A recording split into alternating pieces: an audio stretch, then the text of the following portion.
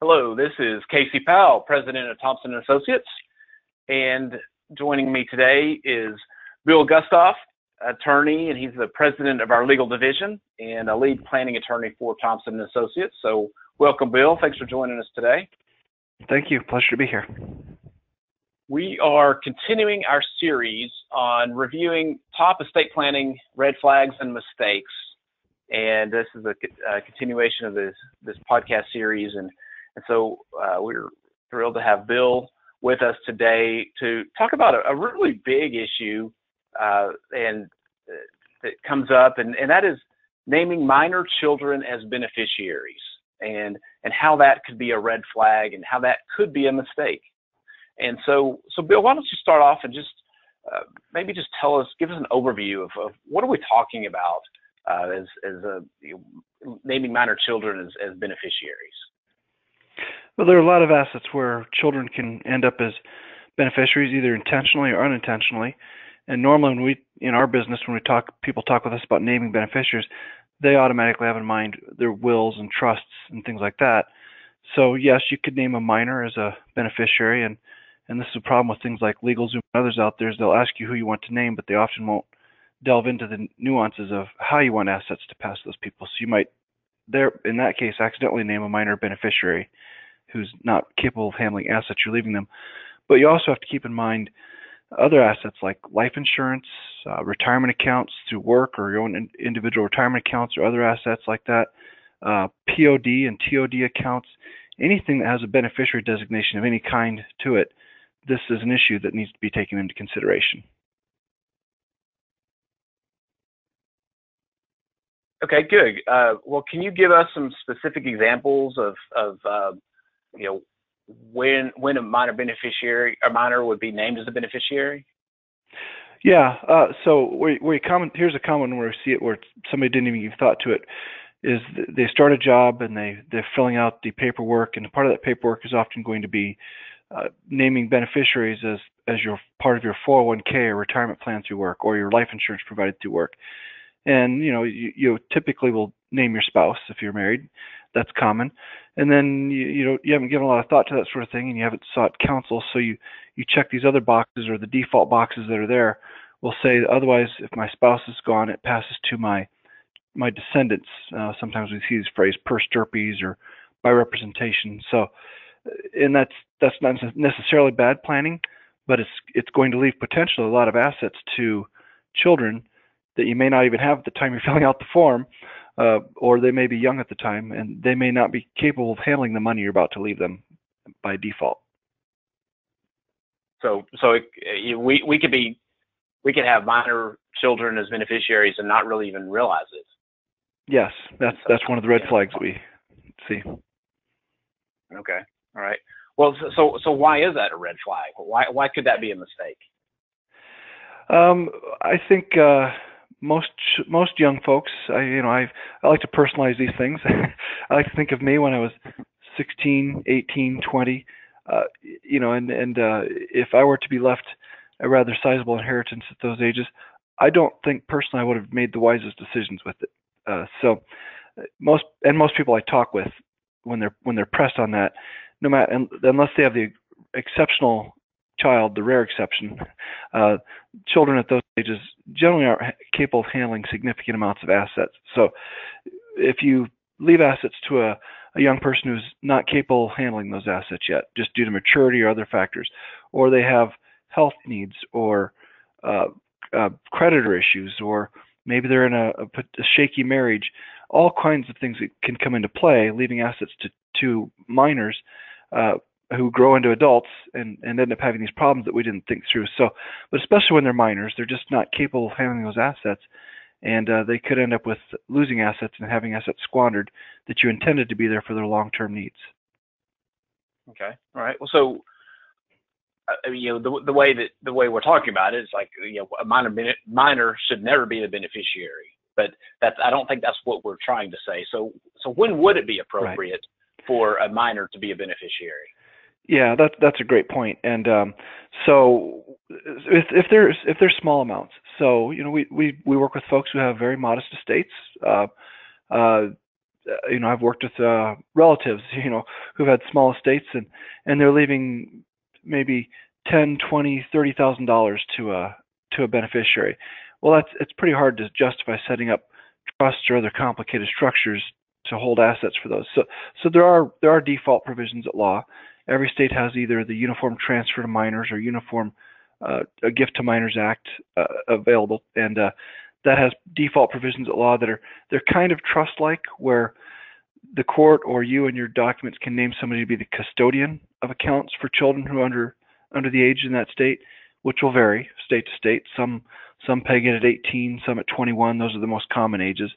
But so you can kind of create a trust-like structure without the complications of a trust if you're dealing with small amounts in that way. So small amounts is one area where it's appropriate. As I mentioned earlier, occasionally you have the rare child. I think of some people I was meeting with here recently where they have a family with 4 kids, and they're all involved in a family business, and even their 16-year-old, who's my own son's age, is probably not quite capable, but he's more capable than most 16-year-olds that I know. And so their 2 sons and their 2 daughters, I think, are more capable than most just because of the nature of the business they've run and helped their family run for several years. So that's a rare exception to my mind. My kids don't meet that, and I think they're not overly immature, but I just think that's a rare exception that you have young people capable of handling that level of resources. And then another example that comes to mind is where it's appropriate and even probably even required for the minors to be named as a beneficiary is a rather new technique in tax law. The Section 529 education savings accounts will require a beneficiary to be named, and quite frequently that's going to be a minor beneficiary. And for example, if it's grandparents setting up education funding accounts for their children. So that you're right, we don't want to paint the picture that it's never appropriate to name a child as a direct beneficiary, but it certainly should be approached with caution. And I think the decision should be intentionally made to do it rather than just accidentally doing it by default. Yeah.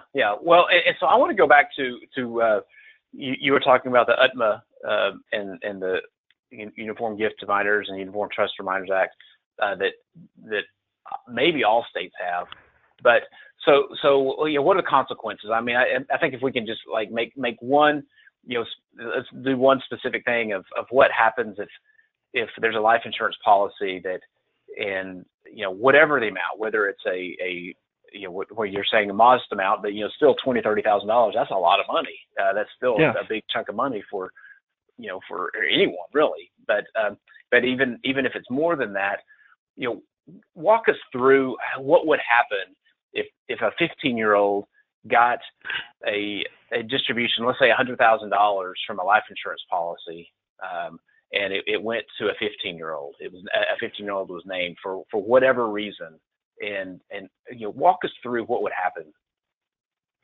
Yeah, so typically somebody's going to have named, hopefully parents have at least in a will or something named somebody to be guardians or custodians of their children. And so the court in that case, if there's a probate, will typically name that person to be the custodian of those accounts. And in this, again, this practice will vary depending on the state and the jurisdiction and the documents involved. But that's somebody's typically named who's an adult, hopefully a responsible adult that can handle those assets and manage them for that child. It's kind of like a trust, as I mentioned. It's held, and there are code provisions that are going to make it clear that those assets are for the benefit of that child. But it helps the child be able to have those available for education and other purposes that they intended. And then when they reach the age that their state provides, and I think, Casey, I can't be quoted on this, but I think it's only 1 or 2 states that do not have Uniform Transfer to Minors Act now and still have the Uniform Gift to Minors Act. But that's been a while since I've checked into that. But that's the overwhelming number of states have gone to the more modern Uniform Transfers to Minor Act, with either being 18 or 21. Without those provisions, if somebody wants it withheld until 21, for example, that's not the option. If it's not left in that kind of a fund, it can just at 18 or maybe younger, depending on the state, the child may be able to say, "I think I need a shiny new sports car. Thank you for the money." Yeah, because it's theirs. Whenever they turn, whatever age that is, if it's 18, as soon as they turn 18, they have unbridled access and they own it. That's their money. They can do whatever they want to with it, right? Absolutely. Yes. Okay. So if that is not the ideal way to leave something to minors or to children, what are some options? What can we do to make sure that doesn't happen? Well, so I know working with you and the rest of our team and we all tend to be fans of trusts, not in all situations, but more situations than not. And so you can leave assets held in trust for beneficiaries, minors or otherwise, that can be a very thoughtful, intentional method of how assets will be managed, what they can be used for, and when they can be distributed. When I get to dealing with clients on those things, I say, well, now we need to talk about the who gets what, where, when, why, and how, and those kinds of questions that we walk them through. And so a trust can provide that. One I dealt with recently, it was that family that has the family business. They're going to leave the family business in a trust for the lifetime for their kids because they see that as we kind of refer to it jokingly as the cash cow. It's a real estate business that their kids can help manage under the tutelage of a trustee until they're old enough to do it themselves as trustee. But we'll always keep it in the trust because it's protected from creditors, from potential future divorcing spouses, from all kinds of things that could happen, and it will always be an income stream for those children, at least based on the experience the parents have had with it, working with their kids. They may decide in a different situation that no, there's a younger age that's appropriate just to distribute it out to them, or they can do different ages. You can build in incentives. I've drafted some pretty creative things over the years on wanting to match funds that a child makes during college, pay out certain portions of college expenses if they're keeping certain grade levels, or all kinds of things. There are ways to build incentives in there. So it's really a way to think about perpetuating your parenting style or your mentoring style, even into adulthood for some of your children. Okay. All right. And that type of trust, when some people think of trust, we think other podcasts we've talked about trust in more detail, but just quickly, a trust can be a standalone document, or it could be just some language that's written into the will, in someone's will. Is that right? Yeah. So quickly, a trust created by a will is a testamentary trust. So it could be in there and it springs into existence at your death. Or it could be part, if you create a living trust, your living trust could say it continues on and just changes its form to hold these assets for the beneficiaries. Okay, good. So there's different options that people have. Yeah. If you explore that and explore, so as I'm jotting some notes down as you've been talking, it sounds like minors are not necessarily a bad thing to be a beneficiary of an account or of an asset, but it has to be the right situation. And right. There's consequences of minors being named and receiving something as a beneficiary that may be okay. They may be capable of handling that, and yes. That's a case by case basis that only the parents or whoever is leaving those assets to a minor will know. And yes. So it all comes back to when we do an estate plan, it's because we care about those that we are trying to help, and we want to help them, right? So we don't want something that we give them, an inheritance. We don't want that to harm them, and so we just have to think about the consequences of leaving something to minors, and is that going to help them or harm them? And I refer to that as make sure it's right. So sorry, Casey.